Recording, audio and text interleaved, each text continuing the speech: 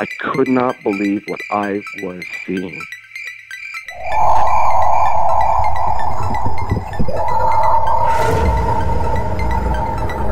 I could have filled the back of his head with 5.56, which is an absolute joke. Well, it's not an ape, because if the Sasquatch was an ape, we would already have one.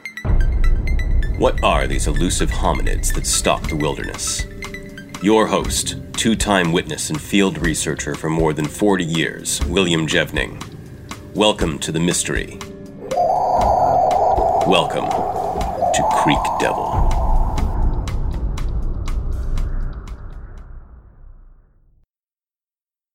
Hello everyone, welcome to the Midweek Show.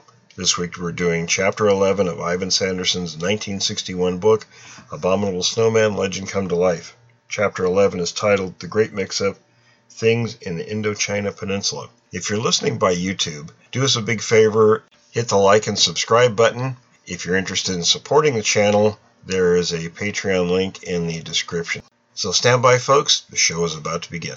This reading is taken from the book Abominable Snowman, written by Ivan T. Sanderson and published in 1961. This reading is Chapter 11, entitled The Great Mix-Up. Sometimes everything, like geography for instance, really does get involved. Strangely, this is just when people show up at their best. We now turn northward and start climbing, and we are going to need maps as we never needed them before.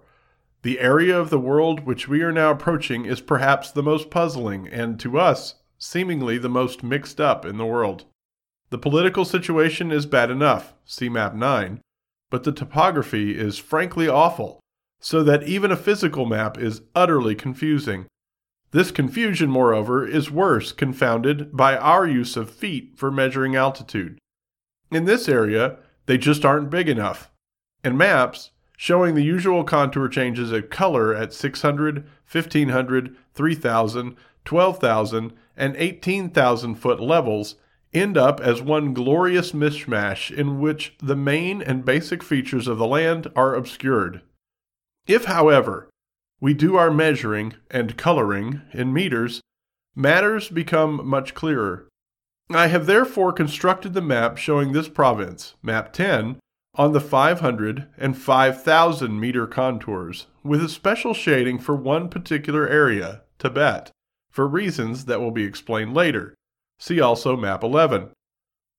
This device brings out at a glance more or less all that we want to know, and makes it possible to attempt a more detailed explanation of the more difficult parts. We are now approaching the summit of our interests, and we will have to take our cue from the mountaineers and initiate what they succinctly refer to as an attack upon the problem. In order to do this, we have first to try and sweep away a whole handful of misconceptions. The first and most basic of these is to attempt to get rid of the notion that the Orient, or Orientalia as better called, see Chapter 18, is just a part of Asia. To the contrary, just as what we call Europe, the boundaries of which have been in dispute throughout history, and still are, is not a separate continent, but merely one large peninsula of a much larger land mass called Eurasia, so, conversely, is Orientalia not a part of that land mass, but a quite separate continent. Its climate, past history, geology, and above all, its vegetation, are quite different from that of Eurasia. Also, it is almost absolutely separated from Eurasia by a continuous physical feature that is every bit as divisive as an ocean. This is a tremendous mountain barrier that runs from Baluchistan in the west to the plains of Kiansu in North China in the east. However, here comes the second and most important point of all. The mightiest mountain range in the world, the Himalayas, lies well south of this line and is in Orientalia and not in Eurasia. Further, the massif which mounts to the highest peak on land in the world, Mount Everest, straddles the division and is north of and not in the Himalayas, as is almost universally supposed. It stands on the equally vast and high southern rim of Tibet, which forms the southern boundary of Eurasia. Using the 5,000 meter contour, we see that between this barrier and the Himalayas, there is really a great gutter at comparatively much lower level. It is in this gutter that the small state of Nepal lies. Thus, when we come to the Himalayan province, we must bear in mind that we will still be in Orientalia, and that we shall continue to be as we approach Mount Everest from the south side, until we top this Tibetan barrier. This is frightfully important because the flora and fauna of the Himalayas, and there is a great deal of vegetative growth forming massed forests that run up almost to the snow line all over them, is quite unlike that of Tibet, but has relationships with that of the Indo-Chinese Massif. And this brings us to our third problem. It will be seen from maps 10 and 11 that this Indo-Chinese block terminates abruptly to the north against a monumental barrier of towering mountain ranges that are confluent with Tibet.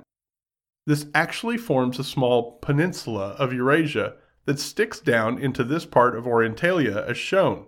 On an ordinary physical map, it will be seen that the Indo-Chinese block is formed of endless sub-parallel mountain ranges and strings of ranges, with very narrow, deep valleys between them, running roughly from north to south.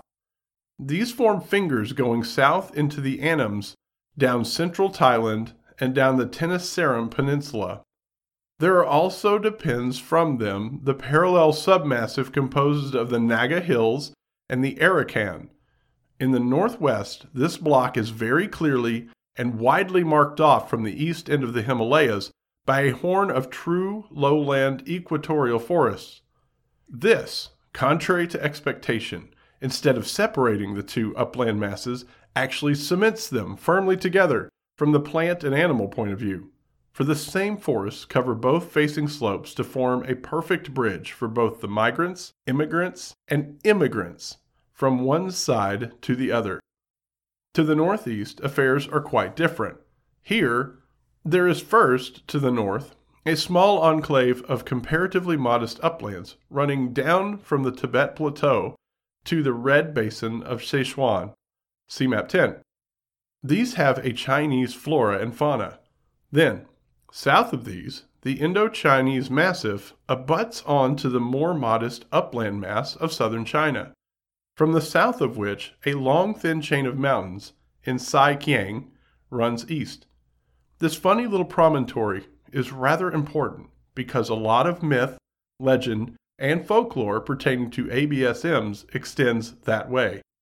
The South China uplands are of course densely populated and have been for a very long time, so that their vegetative cover is now quite different from that of the Indo-Chinese Massif. If the two were ever alike is questionable, for the South China uplands really form quite a separate biotope or florofaunal area. The Indo-Chinese province is therefore really rather isolated and distinct. It is also quite unique in many other ways. Armed with these facts, we may now enter this Indo-Chinese country from the south and immediately run into difficulties. This is the country in which the second largest form of the bovine or ox-cow tribe turned up in 1938, the Coupre Bos Salvelli, to the great consternation of established zoological thinking. It looks like a large edition of the now extinct aurochs, Bos primigenius, of Europe, with wide-spreading horns, but the bulls have large tassels, the strands of which go upward, just short of the tips of their horns. This was an astonishing discovery in a land inhabited, and thickly, since most ancient times. Of more interest to us, however, are the primates of the area. These include a lot of strange types. First, it is the headquarters of the little apes called gibbons, one species of which, the Hulak, Hylobates hulak, reached north and into the Himalayas. Then, there are also the dauks, Pyagathrix nemeus and nigripes, which is one of the most brightly and variegatedly colored of all mammals, and the snub-nosed monkeys. There are two distinct genera of these, one found in Tonkin, Presbytiscus avunculus, the other being the large and very extraordinary Rhinopithecus. Of the latter, there are 3 species. Biet's monkey, R. bieti, from Yunnan, which forms a part of the Indo-Chinese Massif. Brelich's monkey, R. brelichi, a really enormous form with a large white cape over its shoulders, which lives in the Vangin Shan Mountains in west-central China, and the golden monkey, R. roxelanae, of the upper end of the Indo-Chinese block and extending up that small enclave facing the red basin mentioned before. This animal is a glowing metallic gold all over, but has a sky blue face. These monkeys really are gigantic and look even bigger since they are clothed in long, thick fur that forms a cape. This is not to say that there are not other monkeys in this province. To the contrary, there are dozens of leaf monkeys and langurs, while there are also lesser primates. It is, in fact, a sort of hotbed of primates, in and around which most of the living apes reside. A large proportion of known fossil hominids have been found, and quite a coterie of different ABSMs are rumored. Here, what is more, we have a state of affairs comparable to that which we encountered in Africa, but compounded, for in addition to having apes or pongids to contend with, as well as fossil hominids and alleged ABSMs, we also have lots of large terrestrial or semi-terrestrial monkeys as well, i.e. the macaques, which include the rhesus, and these snub-nosed jobs. Nor is that all, for the local folklore is full of allusions to, quote, men with tails, on the one hand, and to giant bipedal monkeys on the other. This is all very muddling to the layman, but seems also to have thrown the specialists, and even those few in the field of ABSMery, into confusion. Then lately, the Chinese have still further muddled the picture by coming up with an exceedingly ABSM-like race of people in Yunnan, while anthropologists and ethnologists generally have unearthed all kinds of primitive and more unexpected nations, tribes, and groups in this province. One of the most extraordinary of these is a group of tribes in the central mountainous region of this territory, who have very pale brownish skins, Caucasoid features, and wavy hair. They keep strictly to themselves and have one curious custom that may be of great significance to those investigating Malayan folklore, where there is said once to have lived a race of tailed men who had a cutting edge of bone along the outer hind edges of their forearms. These tribesmen possess practically nothing that is traded from outside, but they always carry a large, sharp knife of a certain shape, and they always carry this pointing backward up the arm with the blade turned outward. With this, they make their way through the thick undergrowth at great speed by a curious down-slashing movement of the arm, so avoiding endless entanglements with vines by swiping at them. Straight ABSMery in this province is not extensive until we get to the extreme northern end of it.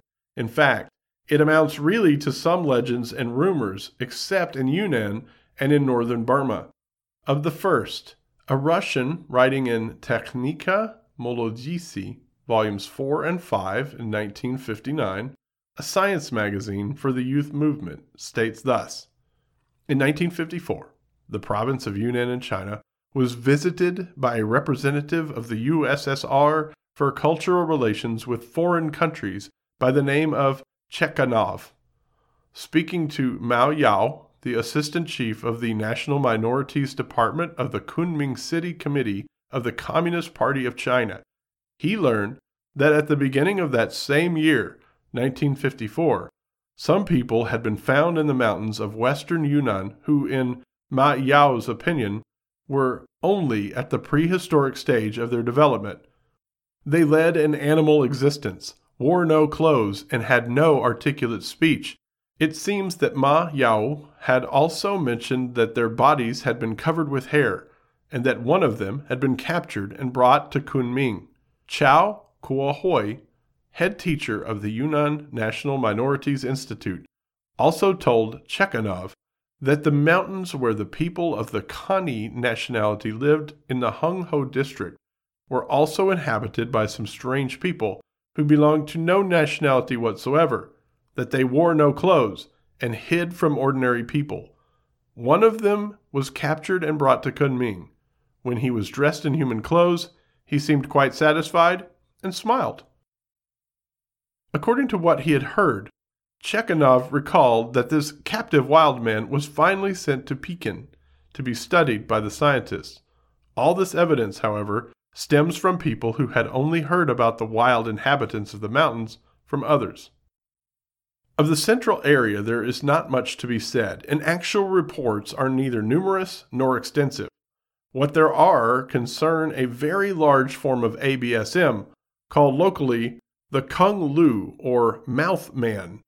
This was first, as far as I can discover, mentioned by Hasholt Davis, the well-known American traveler and author, in his book entitled Land of the Eye, which is the account of the Dennis Roosevelt Asiatic expedition to Burma, China, India, and the lost kingdom of Nepal.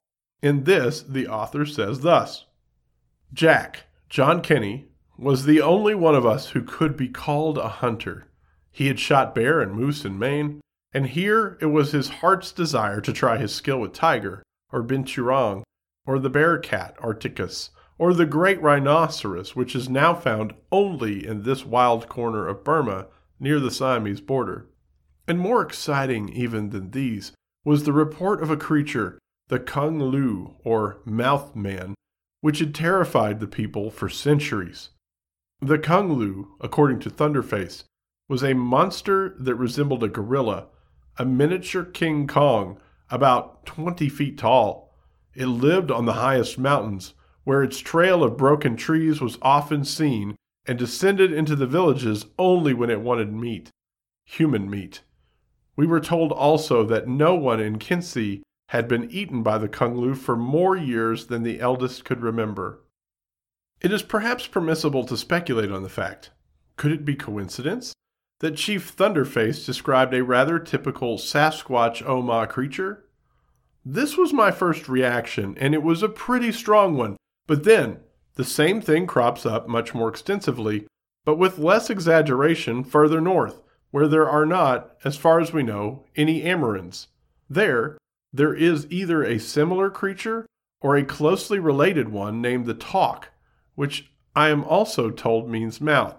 My account of this originally came in the form of a personal communication from a gentleman who had heard me discussing ABSMs on the air.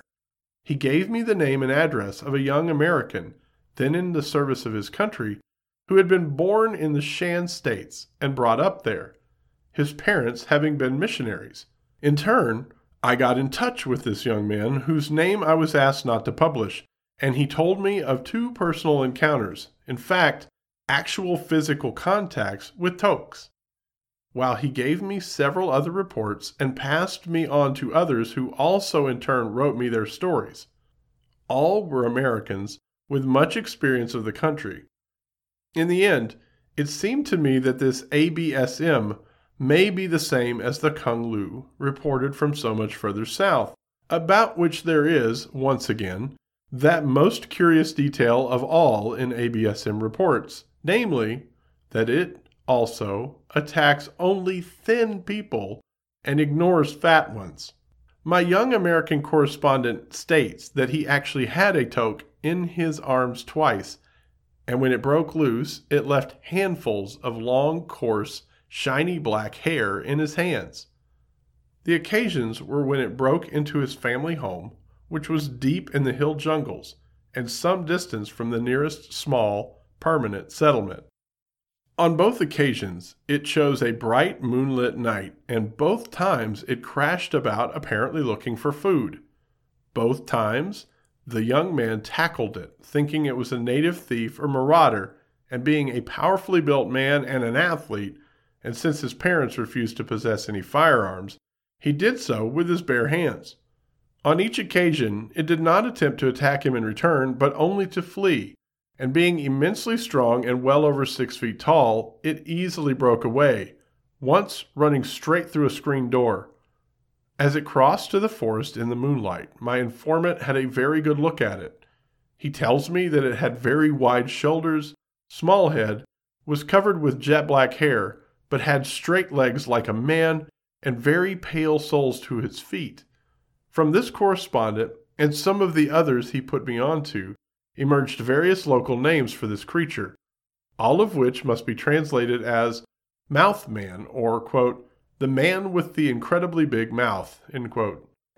Hazolt Davis's Kung Lu is from the southern end of the Indo-Chinese mountain area, the Tok from the northern, where it would seem to merge with the Zhu Te of eastern Tibet, the area that was once called Saikang, on the one hand, and the Jin Sung, or bear men of central China, on the other. These areas are all adjacent to the places where teeth and bones of Gigantopithecus have been unearthed. And if they are all the same creature, it would bear out Bernard Heuvelmann's theory that they are indeed Gigantopithecus.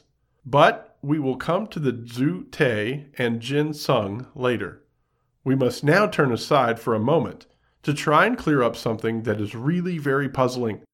In doing this, I am going first to have to jump backward a little and then leap forward right into the middle of the Himalayas, and also into the middle of the chronological sequence of events there. This I have to do, as we will never make any sense out of the situation in this area unless we get this sort of, quote, appendage out of the way. It begins way down in the plateau of Kontum, in what used to be northern Indochina. There, the locals say, they have a kind of enormous monkey that walks on its hind legs and which is actually vicious and is quite willing to attack people. They call it the Kra Dan. In the neighboring territory of the Zhoulong, it is called the Bekbok. The mountain people of the south also insist that it is a monkey, and not a man or an ape. This is odd, for there are virtually tailless monkeys thereabout, the stump-tailed macaques, Lesodes. At the same time, the locals are equally insistent that these creatures are not ghosts, departed spirits, demigods, or anything non-material, all of which, though they often speak of them, they most clearly distinguish from real physical beings. There is a report that one of these creatures either committed a murder or was responsible for a murder near Kontum in 1943.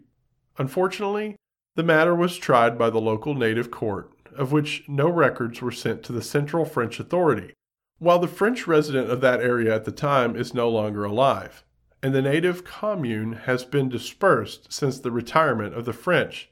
This is not by any means the only report of these Kra Dan to be made to foreigners, and we have heard of similar entities in areas far to the west of Kontum.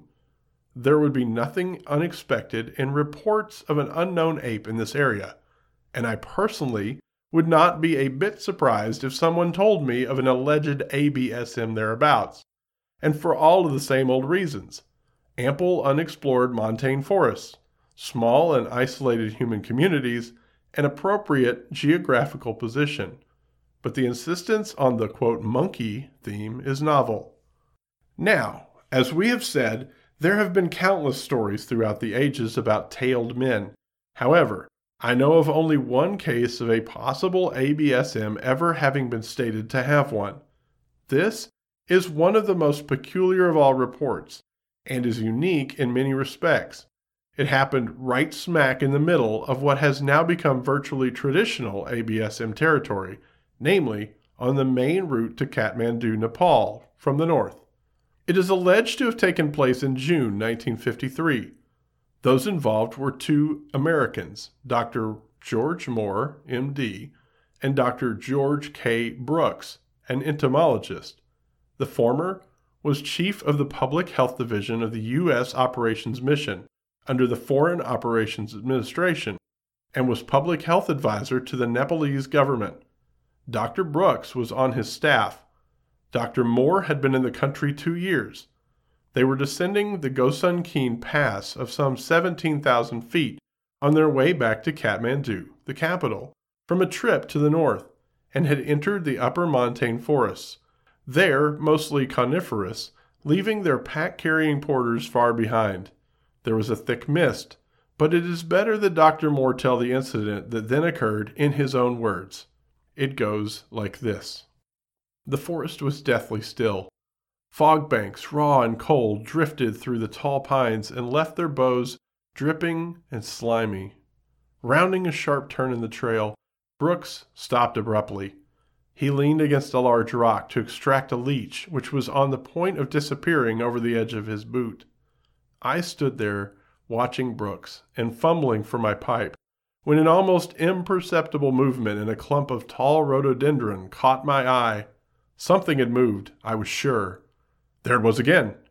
This time, a few leaves rustled. More than mere chance could move. Brooks, sensing something was wrong, quickly forgot about his leech. Almost simultaneously, we both slipped our revolvers out of their holsters. On the right, the slope was dangerously steep. Behind us, the slope climbed upward. There was a large boulder by the side of the trail, and we eased over to it, glad for the protection from the rear it afforded. We waited, tense and expectant. The stillness was awesome. The fog and mist seemed to form weird shapes, writhing and twisting through the dense foliage. Suddenly, from in front of us, a raucous scream pierced the air. Another followed from the right. The ghostly quality of the mist and the unreality of the situation had a nightmarish tinge.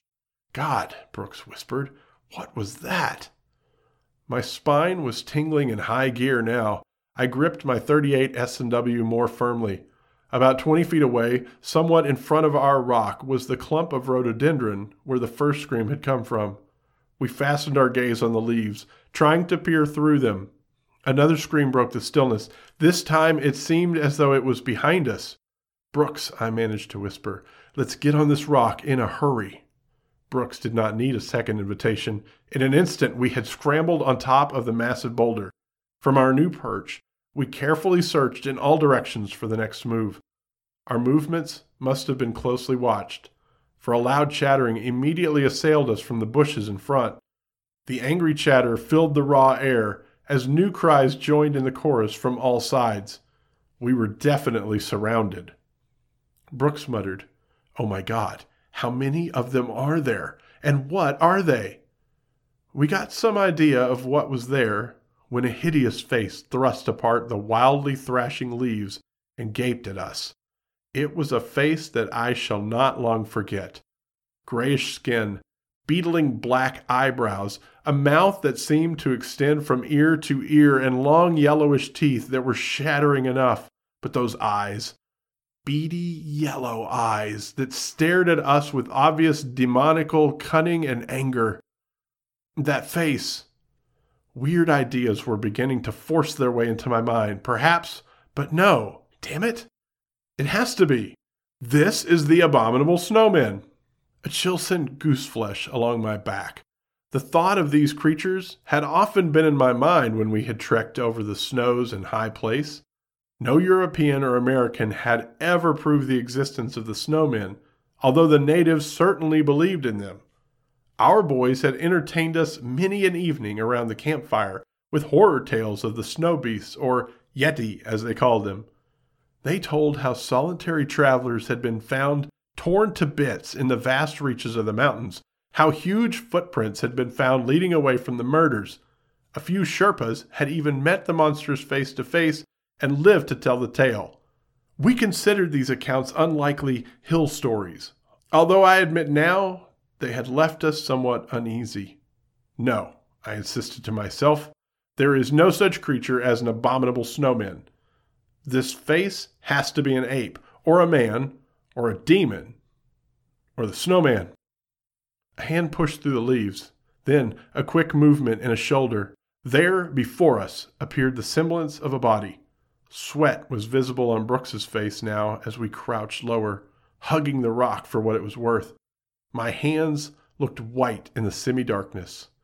As the creature emerged through the dark leaves, we strained to make out his form. I felt blind panic start through me. Then I stopped. Balls of fire, I thought. I've got to get a grip on myself. The creature was about 5 feet tall, half crouching on two thin, hairy legs, leering at us in undisguised fury. Claws or hands seemed dark, perhaps black, while his bedraggled, hairy body was gray and thin. It shuffled along with a stoop in the way a Neolithic caveman might have walked. Well-built and sinewy, it could prove to be the most formidable opponent. Teeth bared, it snarled like an animal. 2 long fangs protruded from its upper lip. Suddenly, a sharp, flickering movement behind it caught our eyes. "George, a tail! Look there!" Brooks cried. 1,000 thoughts raced through my mind at once.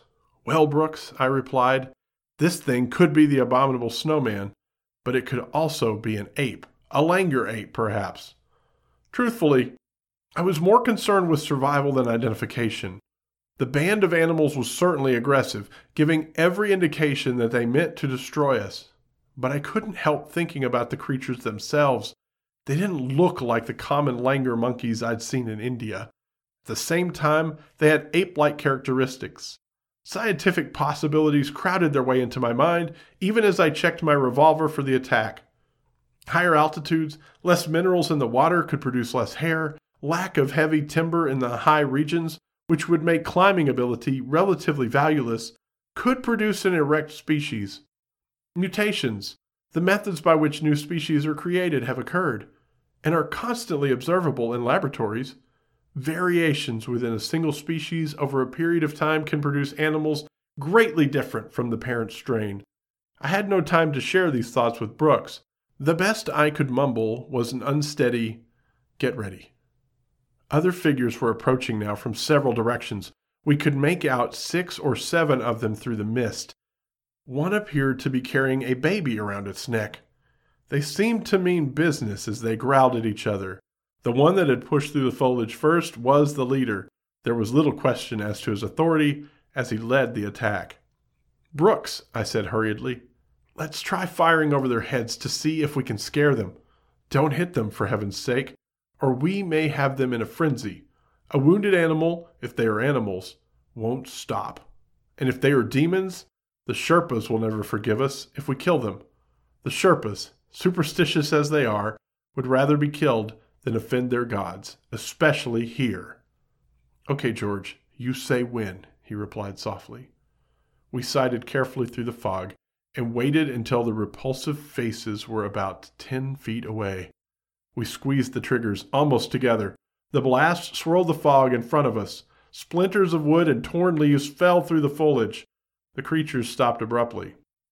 The original account, which appeared in a magazine, Sports Afield, May 1957, concludes with quite a long passage relating the purely human reactions on the part of the author, his companion, and their Sherpa porters. It is indicated that the latter seemed to have assumed that they had met some Yetis, the general Nepalese term now used by the press, and they were greatly relieved that their employers had not been harmed. However, they did not resort to any exaggerated expressions, and, it seems to me at least, they were singularly lacking in observations of any kind. In fact, I have an impression that they were somewhat mystified, and perhaps even unbelieving, but too polite to so comment. The account and the locale do not jibe with anything said by any natives of ABSMs on either count. This is one of the most factual reports we have of anything, be it of ABSMs or not, to come out of Nepal, as we shall most abundantly see in the next chapter. Moreover, it was made by a highly trained medical man, a person of all classes of educated men least likely to panic in the face of bodily abnormality, and who must also have had some training in comparative anatomy, if nothing else. Also, it occurred at less than 11,000 feet, so there cannot be any accusation of mental fatigue producing illusions that can be brought on by very high altitude and rarefied air if one is not acclimated to them. In addition, the teller had a witness of equally high mental caliber and training. Moreover, if they had wanted to turn the creatures they saw into the traditional abominable snowmen, or the giant of Dzute, the bestial or Métis, or even of the little forest Te-Ima variety, they could quite well have done so, simply by neglecting to mention the tails. Tails just don't fit onto ABSMs. There are also some extremely pertinent remarks in this account that have not, as far as I know, been commented upon, nor even perhaps noticed. The first is the very definite statement that their eyes were bright yellow. Not much is known or recorded about the color of wild animals' eyes, and quite a number of our stuffed specimens in the great museums have completely the wrong colored irises. One of my duties when I was a collector was to record the colors of the eyes of the animals. No ape has a yellow eye. They all have dark brown eyes, though I have seen an abnormal chimp with pale gray eyes. Many monkeys, on the other hand, do have bright yellow eyes. In fact, this color is rather common among them, and it seems to go with lighter colored coat. Some of the langurs have yellow eyes, as do also at least 2 of their African relatives among the Mangabes, Cercocebus. Pertinent to this story also is that I was once attacked by a large band of red-topped Mangabes, C. torquatus, in a mist, on the ground, in an upper montane forest in West Africa. I say attacked advisedly, because they ran at me threateningly, and particularly the big males, one of which I was forced to kill, and which proved to be the all-time record in length for that species. Its skin and skull are in the British Museum.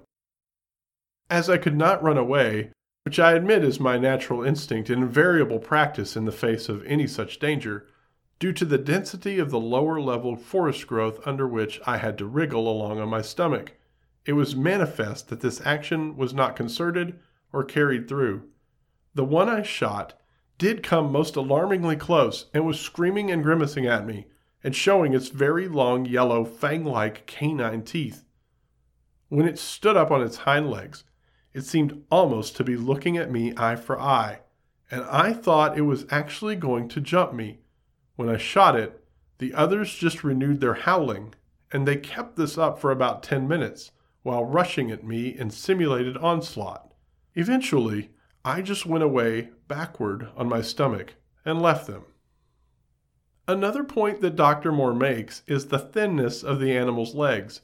This is a monkey feature, as is also the slimness of their bodies when they stand up.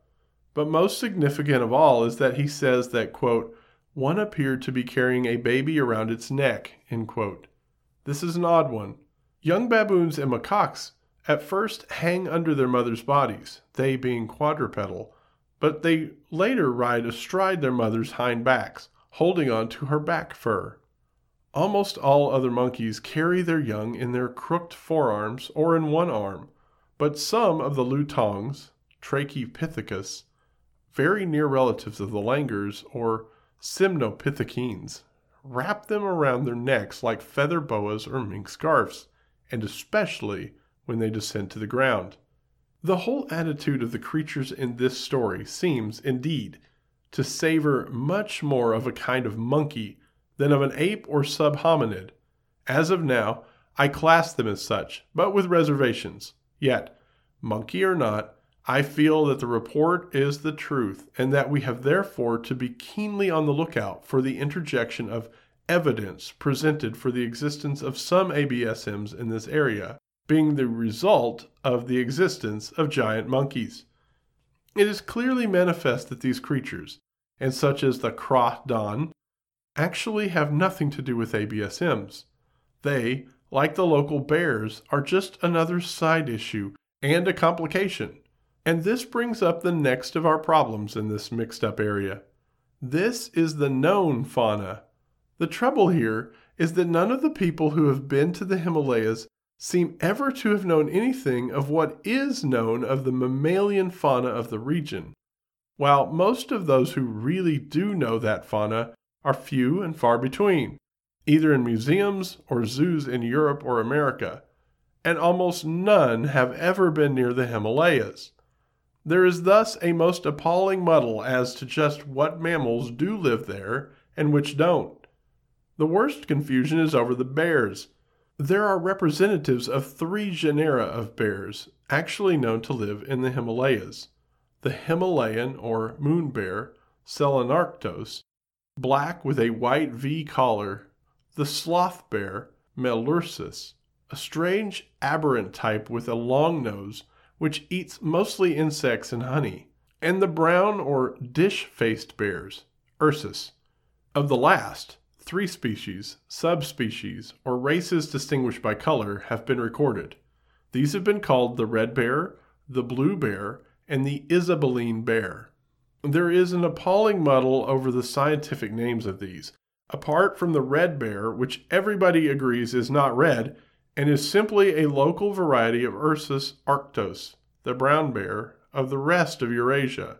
There is a name, Ursus isabellinus, which was once bestowed upon an almost white specimen of brown bear from the Karakoram, but which was jauntily and popularly called the snow bear. Later, bluish-gray pelted specimens appeared from other localities and were either so called or named Ursus pruinosus or Ursus arctos pruinosus. Some were creamy, others almost white, but most were gray. Nobody today is prepared or can say just how many races of brown bears there are in the Himalaya range of mountains, nor what their exact ranges are, whether they are full species, subspecies, or merely races, nor even whether they breed true. In other words, this Isabelline bear is a lovely bogey to be waved at people who are not only not specialists in zoology, but particularly not specialists in mammals, and oriental mammals at that. In my opinion, the thing is a myth, just like our North American so-called, quote, grizzly bear, which is and can be any dish-faced bear as opposed to one of our black bears that happens to have a grizzled pelage. One almost white specimen of a bear was killed in Tibet and immediately called an Isabelline bear, but turned out to be an albino Himalayan black Selenarctos, not a brown Ursus at all. But this is not all. While most bears can stand up on their hind legs for brief periods and can wobble along for a short distance on two legs, they happen to have a certain most peculiar feature. This has already been most ably demonstrated by Dr. Bernard Heuvelmans, and is that all bears are pigeon-toed and thus leave tracks that look as if they were bipedal, but walked with their feet put on backward. The toes point a little inward, the heels outward. In men, it is the other way, except for the Amarins and some others who often walk absolutely straight ahead. Apart from this, nobody, and least of all a native, could ever mistake a bear's track or print for that of a man, and even more especially that of a, quote, abominable snowman. In bears, the middle toe is the longest, the outer one is the largest. They leave claw marks in any material into which they sink lower than the hairline on their feet. Finally, they cannot go on their hind legs on anything but level, unencumbered ground, and even then only for short distances. Bear tracks have been mistaken for ABSM tracks, but ABSM tracks have never been mistaken for bear tracks. Bears, as an explanation of ABSM tracks, have also been brought up in North, Central, and South America, and in Malaya and Sumatra, where species of bears do exist. However, they have not, of course, been able to be used in Ethiopian Africa, where this group of animals has never been found or reported. See Appendix B for tracks. When it comes to animals that could possibly be the origin of Himalayan ABSM reports, the bears are not alone. However, all other kinds of animals so far suggested as being the true origin of ABSMs are absolutely ridiculous. Several have been suggested, such as langur monkeys of the species Simnopithecus entellus, which happens to be a purely Indian form, the giant panda, wolves, the snow leopard, even large birds. But when it comes to candidates for scalps and hares, the list is very much greater. I append a list of the larger mammals found in that area and in Tibet in Appendix D. In leaving the Indo-Chinese province, we omitted to stress one point. This was simply that its northern part is a meeting place of three outstanding ABSM areas. Each of these appear to have different indigenous kinds. These are of the usual four main forms, namely a giant, a Métis, a human type, and a pygmy. There is evidence of a very man-like, man-sized one in the south, as we have seen, Vide in Malaya, To the north, in the eastern end of Tibet and the eastern Eurasian area generally, there is a very large one, the Dzute, Tok, Kunglu, or bear-like Jinsung, mountain man of the Chinese. In the west, that is to say in the Himalayas themselves, there are two kinds. First, there is the little 4-foot-tall Te-ima of the lower montane forests, and secondly, the heavyset Mei-te, the original abominable snowman, with a conical head, very large and widely separated first and second toes, which often treks over snow-covered passes from one valley to another. The giant, with almost human-type feet, is not found in the Himalayas nor along the Tibetan barrier, but is confined to the mountains between Tibet, China, and Burma. This concludes Chapter 11 of The Abominable Snowman.